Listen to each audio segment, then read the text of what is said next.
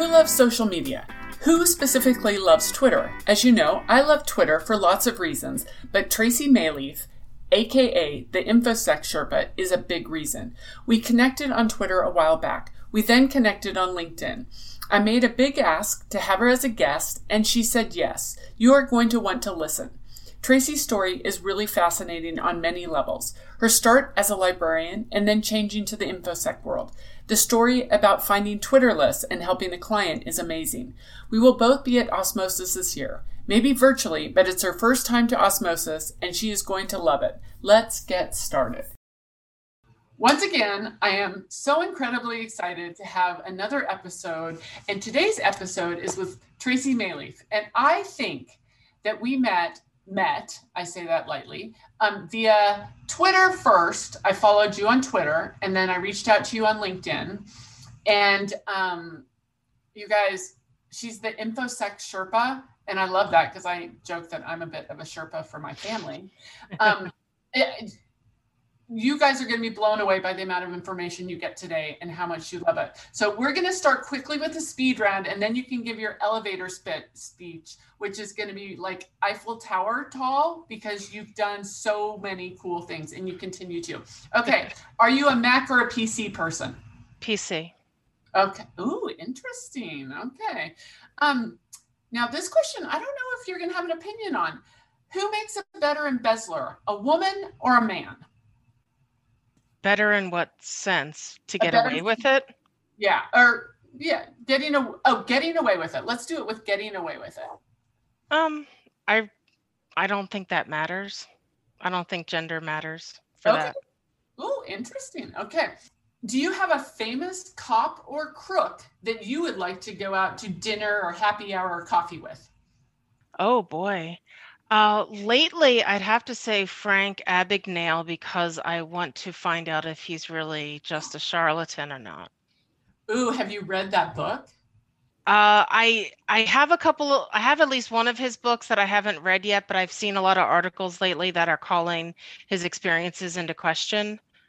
I'm going to send you a link and I'll put it in the show notes of the book that calls it into question, and it's fascinating. Okay, yeah. So I think off the top of my head for speed round, I'd say him because I'd want to, really press him on some of that stuff. Yeah. That is awesome. Okay. And then the finals, and it's not really the speed round. What is the best money you have spent professionally? Professional headshots. Ooh, like that. Okay. Like that. And so Tracy, give your elevator speech, or you said it earlier and before the show, but I love how you had to make an elevator speech. Oh, so yes, my tale is that I was a librarian for 15 years. I have a master's degree in library and information science from the University of Pittsburgh. And I decided in 2014 that I needed to do something else with my career, but I didn't know what that was. And I was just getting very sad and depressed that I felt like my library career wasn't really going anywhere. I'd kind of done a lot of stuff in library world, and I just thought I can't coast on this. I just didn't feel like I could stay where I was and do the same thing for until retirement. So I used to cry on the train and I was just so sad.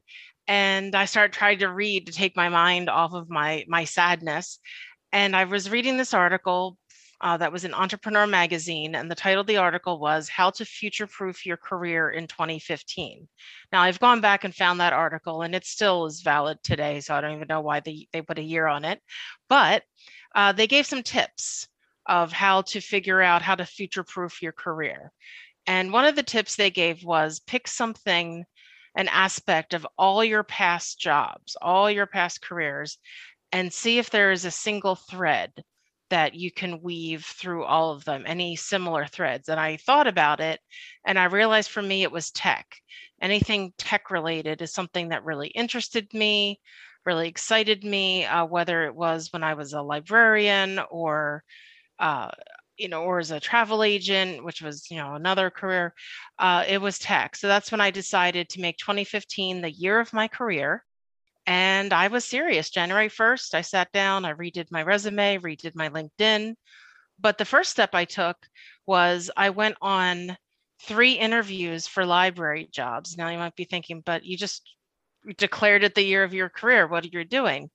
I wanted to be absolutely sure that I was ready to step away from that industry, from that career, because I'd spent so much time in it.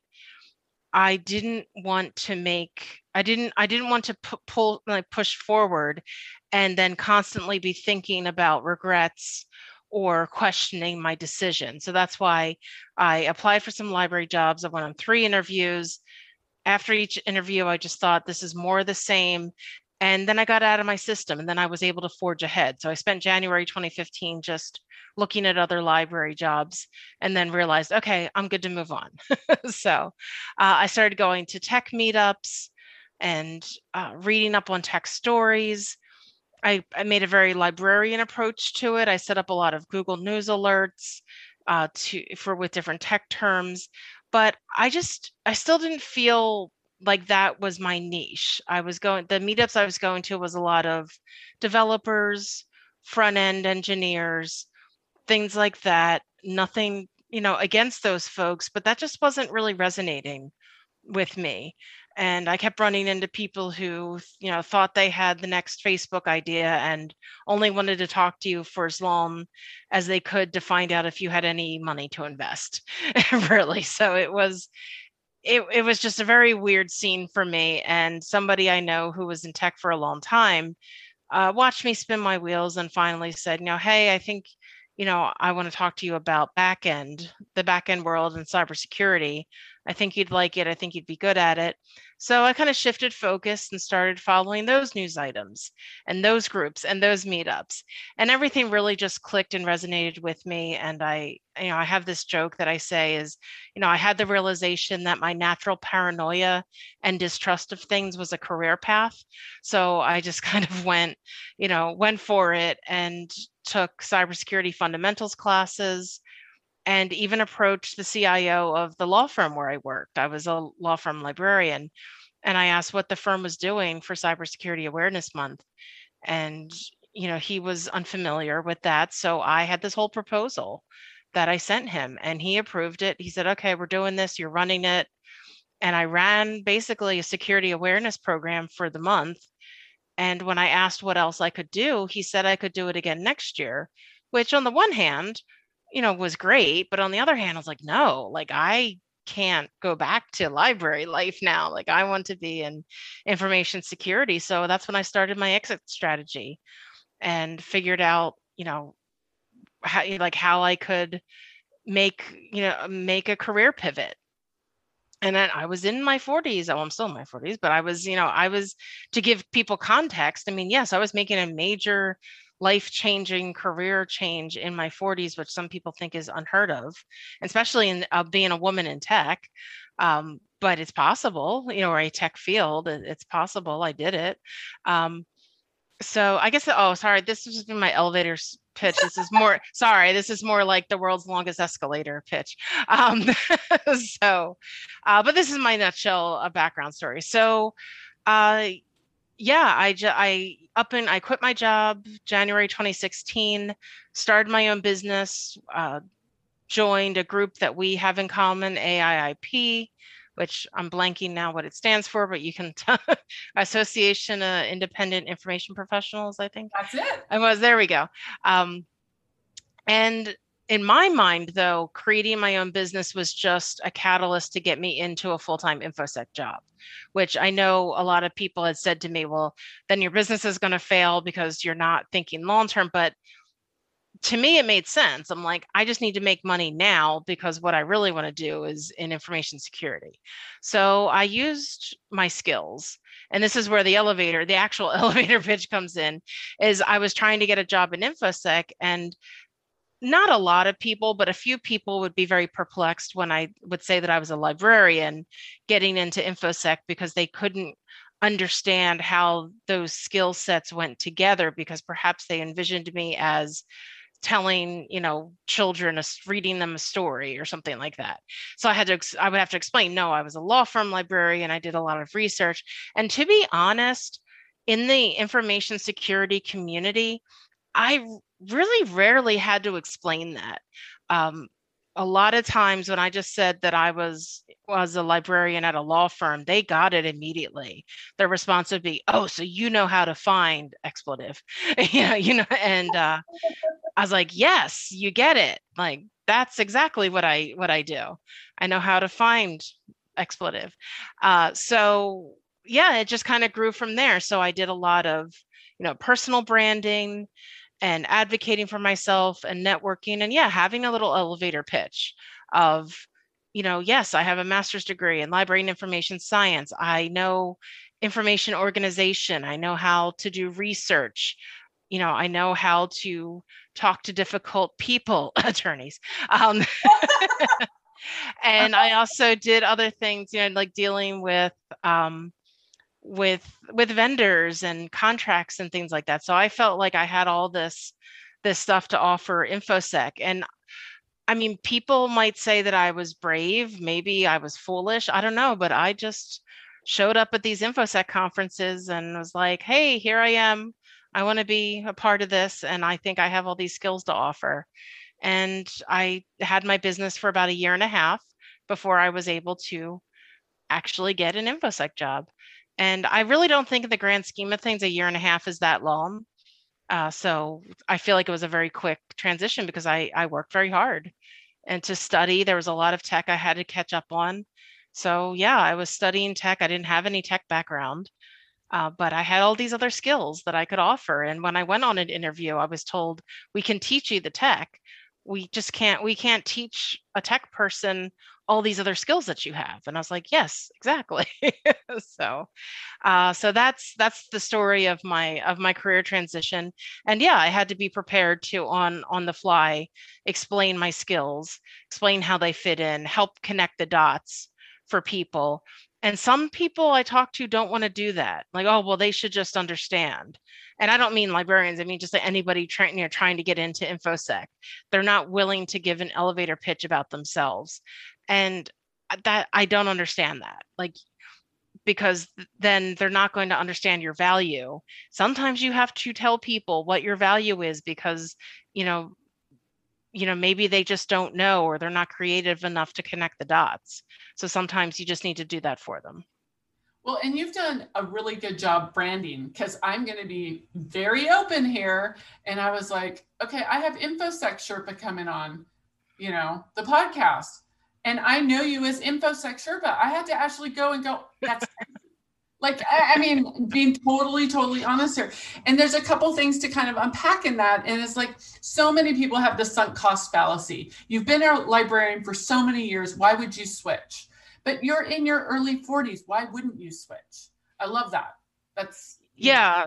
And like I said, I don't, hold anything against people who, especially my former coworkers who stayed at those same law firms, and a lot of them have, and they haven't changed. I've tried very hard to talk other librarians into also moving into InfoSec, and there's a lot of resistance because some folks just want to be a librarian, and that's fine. I'm not judging them, but I've also had librarians approach me and say, I want to do what you did.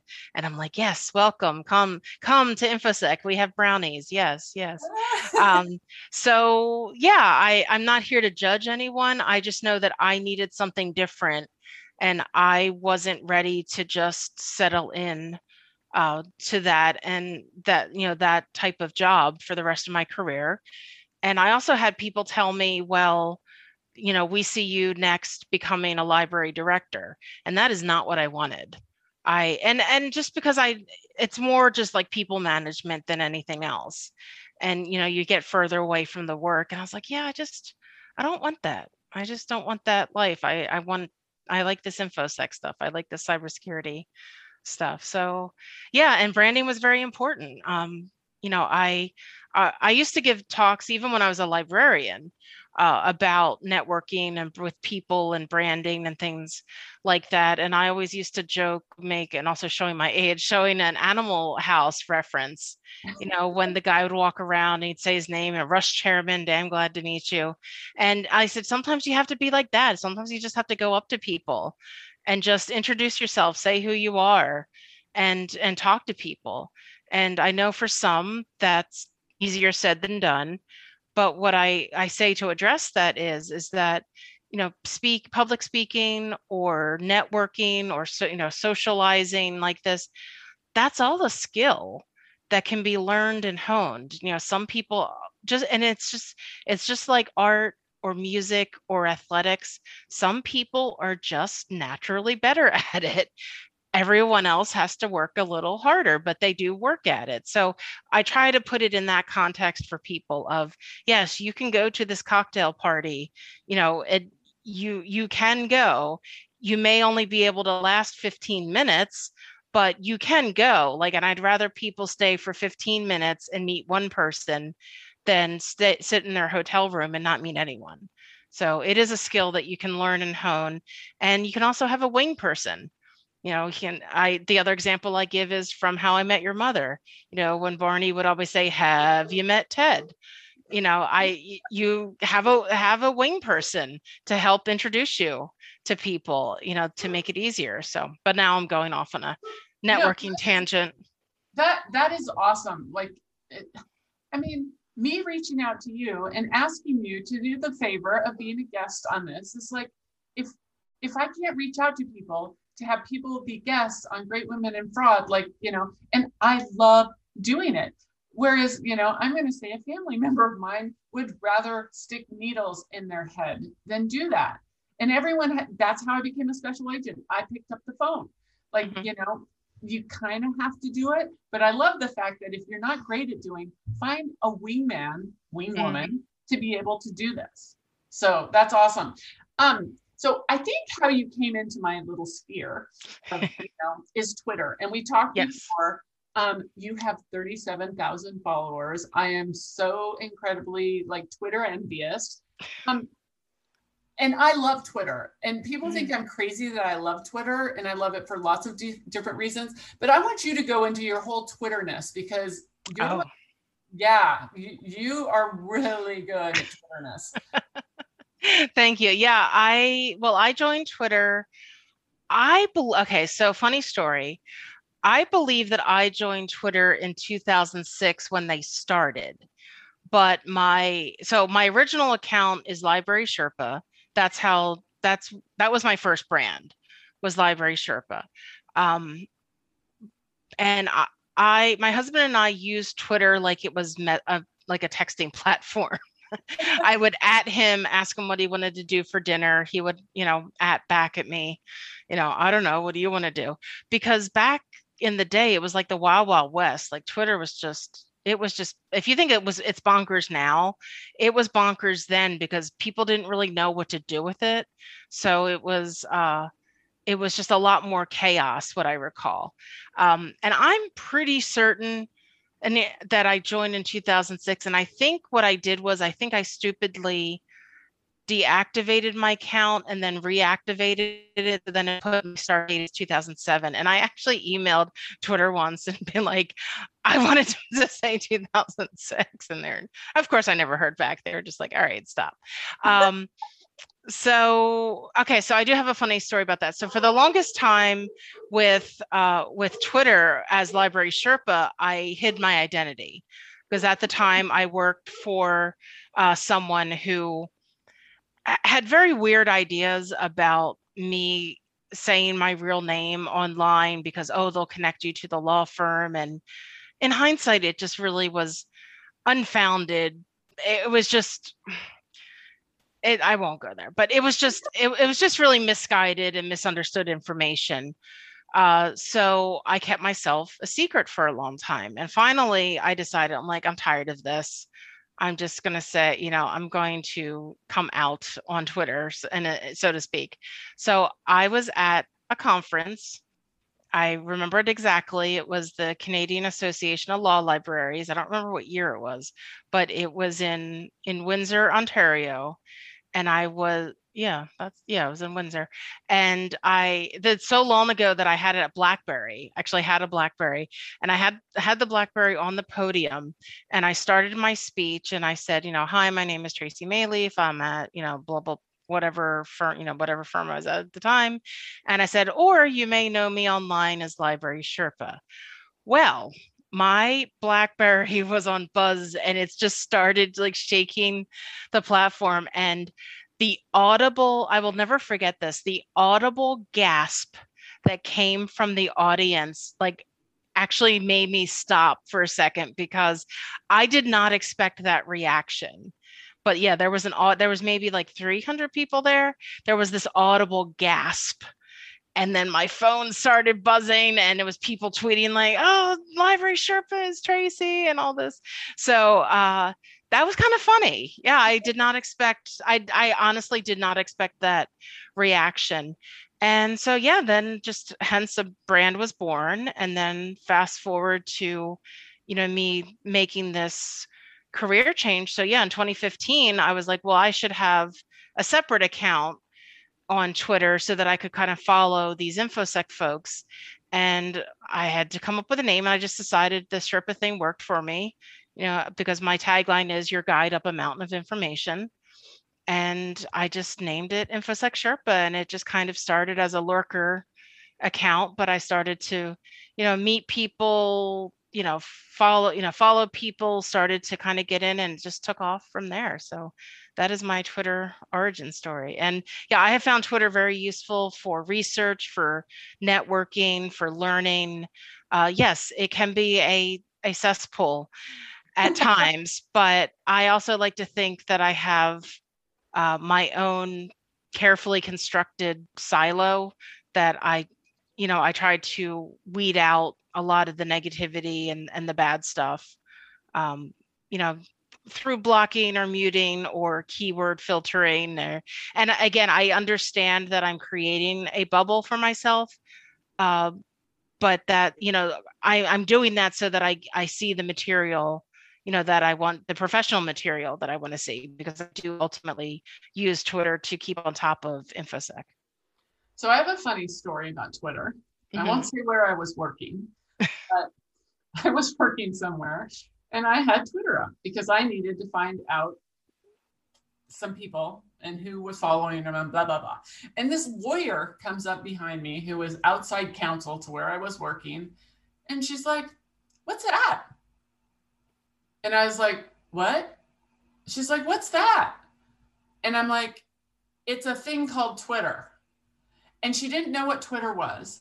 And actually, it's really funny, and this is public information, like it became part of the lawsuit because they bought Twitter followers. And I was out on a run one day and I was listening to some Saturday morning podcast about, I think it was Social Baker, and you could see. And so like I literally ran back home and I got on and I put my 3 people up there, and sure enough, they bought followers, and it ended up being a big deal. But I mean, when you like the whole lawyer thing, they're like, oh, we don't want people to know. Like, I'm going to tell you, a lot of lawyers don't even know that Twitter exists.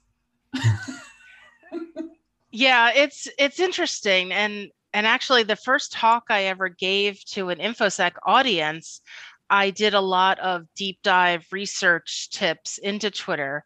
And after I gave my talk, I'm saying this tongue in cheek with air quotes that you can't see, but scary hacker dudes came up to me after my talk and said, oh, I didn't know Twitter was a website. I thought it was just, an API or an app or something. And there seems to be, I'm not sure so much anymore, but definitely a couple of years ago, there was still a lot of people not sure what it was, but that's fine because I give a lot of talks about social media. I did when I was a librarian. I kind of do now as InfoSec, but I always say to people, for every 5 social media platforms, there's likely 10 to 15 more that you have never heard of. There are, Taringa is a Latin American sort of Facebook-ish. VK is Russian Facebook, air quotes, Russian Facebook.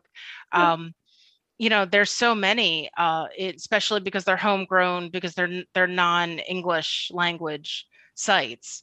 So there's so much that, you know, we're all familiar kind of with the big ones, but there's so many more out there that people don't even know exist. Oh yeah.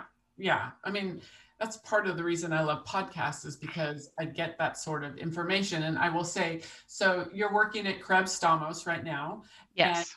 I know I know Stamos. I know of Stamos from the Pivot podcast with Kara Swisher. I wouldn't have Hmm. known just, but it's that, yeah. And hearing there's a new platform, and it sounds like Grinder. It's not Grinder, it's something, but it's for like conservative sort of things. And I heard about it Um, in the podcast. Better, or no, it's not that. I don't know. oh, I know which one I probably blocked it out, but yeah, I think I know what you're talking about. Do you remember Peach? Peach was a Oh, social media platform for like a hot second, oh no. and it doesn't exist anymore, but it was called Peach, and I was on it just to, yeah, I wanted to get in on it because I thought, oh, like here's another one to get in on early. I have to look it up. I don't even know when it was around. But yeah, there was one called Peach. Yeah, no. Let's see, 2016 it was introduced, and I think it lasted. I really feel like it lasted like 2 weeks. I think it may have been around a little bit longer, but it felt like 2 weeks, and then it was gone. And I think it was heavily emoji based. I think that was their twist. Oh, well, Was you get it. Yeah. So, anywho, but yeah, look on your spare time. Look up Peach Social Network, and you'll Hmm, see that's that. Yeah. oh, that So for everyone that you know about, there's all kinds that are no longer with us, or once existed, or things like that. So yep. well, yeah. So we talked also before about Twitter, about using like the native site and using Yeah, Twitter to research. So you want to give like a couple of hot tips about Twitter for research? sure. Now keep in mind, no matter, it never fails whenever I do talks about Twitter. They always change whatever search that I'm talking about. So this has happened to me more than once, that literally then like the night before I'm to give my talk, then there's announcement of like, we're sunsetting this this tool. So I think people know this already. I think this is knowledge, but common knowledge. In order to find Twitter lists, you need to search on Google for Twitter lists. You can no longer search for lists. Now, I think they got rid of this in 2012, so it's been a while, but you can do some Google dorking for a search to find lists, like, use like the in URL Yep. command and things like that, to find Twitter lists. Listen, I think that's pretty much common knowledge. I don't know, but I can share. So speaking of Twitter lists, I can share the trick that I did when I was a freelancer that blew the client's mind. So this client approached me, and it was a cybersecurity company who shall not be named, wanted to know who their competitor, who also shall not be named, and now these are both two smaller companies. They wanted to know who their competitor had as clients, but they didn't want me to spend any money to do the research. They were going to pay my time. Does this sound familiar to to freelancers? Yeah. I mean, they were going to pay me for my time, but I couldn't spend any money on any resources to get this information, because there's tons of marketing companies that have this information already. Yeah. So I'm not going to give away all my secret sauce, but I did a couple things and found some clients to round up for them.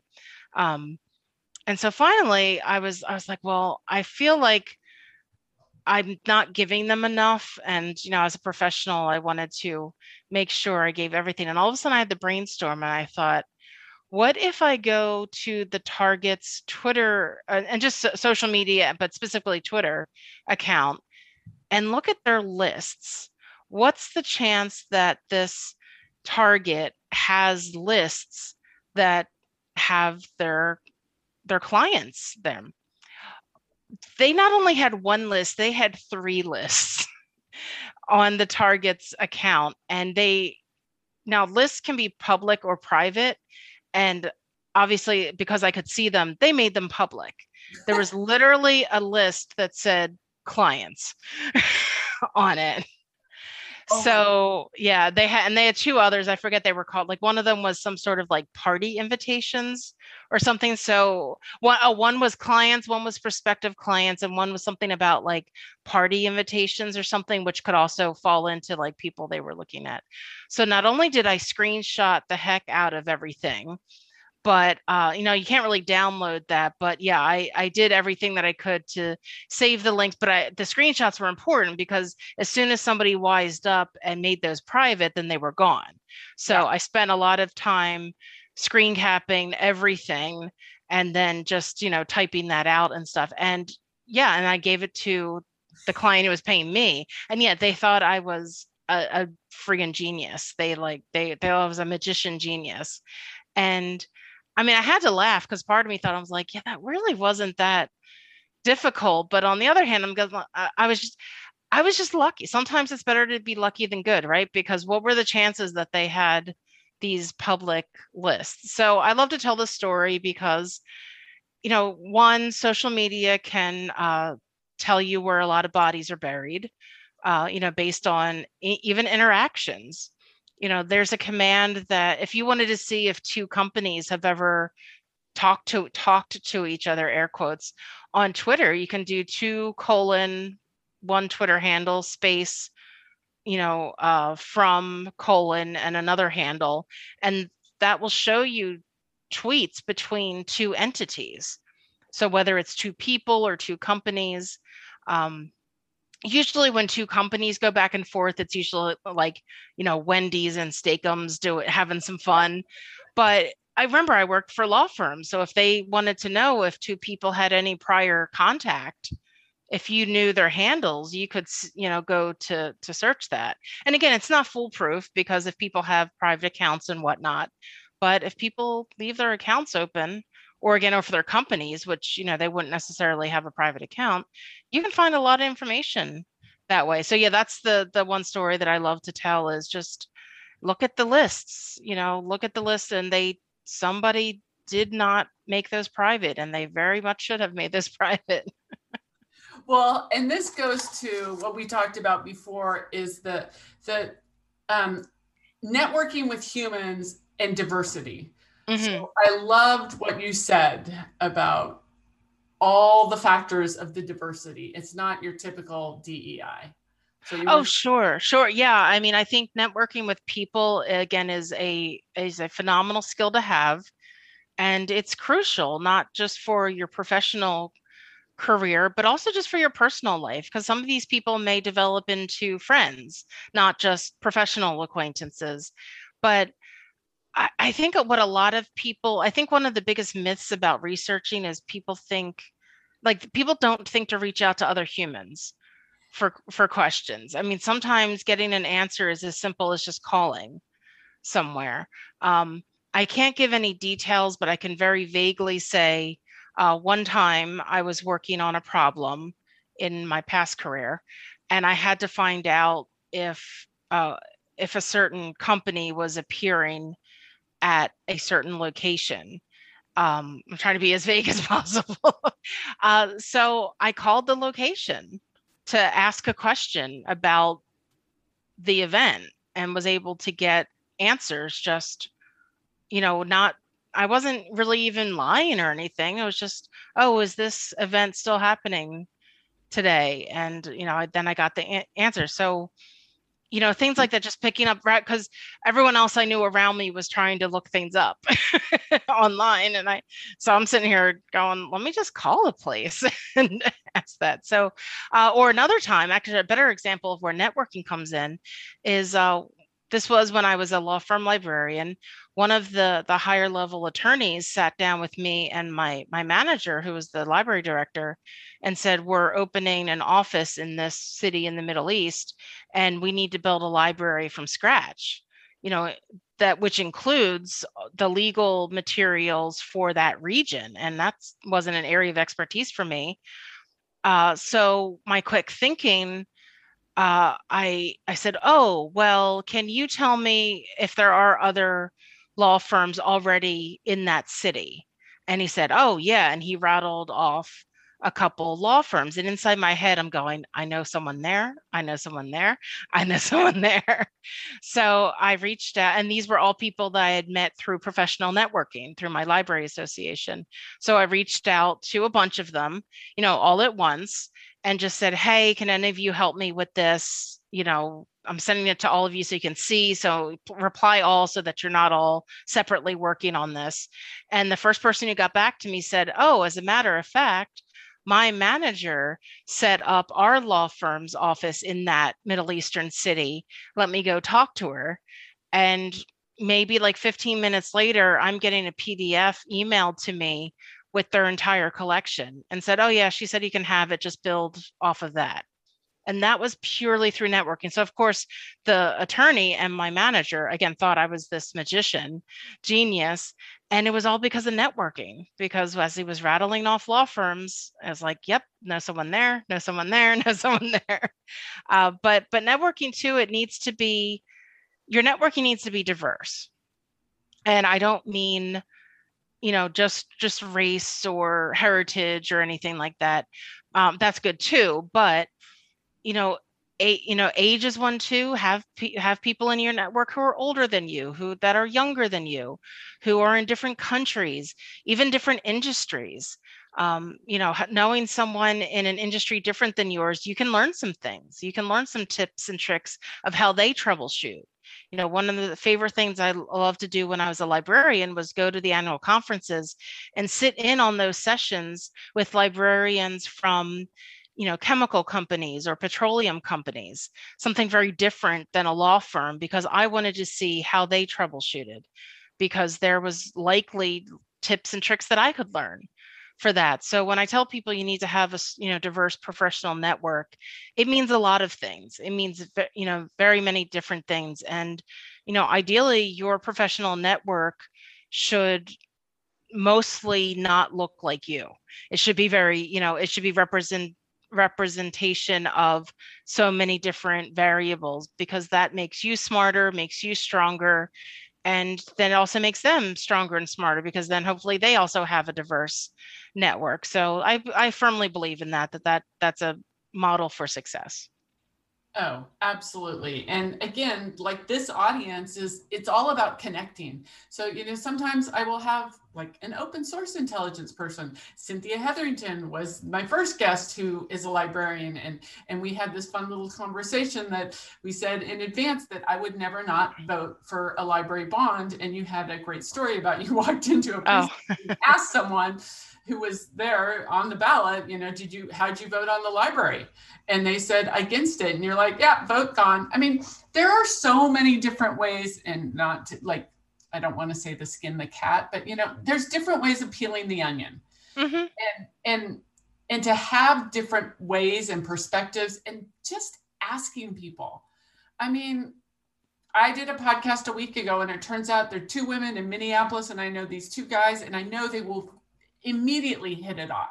So I connected them. I don't think they would have been connected otherwise. But you see these sort of connections, and it's amazing. So kind of to close it out, and because I think you're going to have a lot of really good answers to this.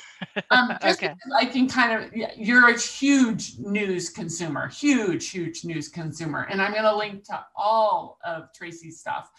Are you binging anything that helps you with your job? I'm thinking 24, Homeland. Binge watching on TV, you mean?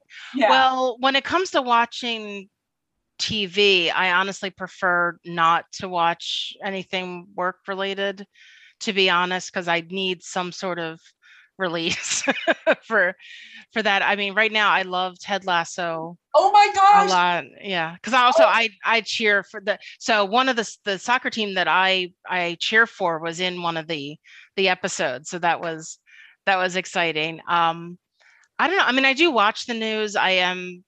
I guess I do binge watch the news. I do watch the news a lot. Just a quick funny story. Now, also, when I was a librarian at certain times, that also was my job to be on top of the news. So I was lethal at trivia night, especially when it dealt with current events.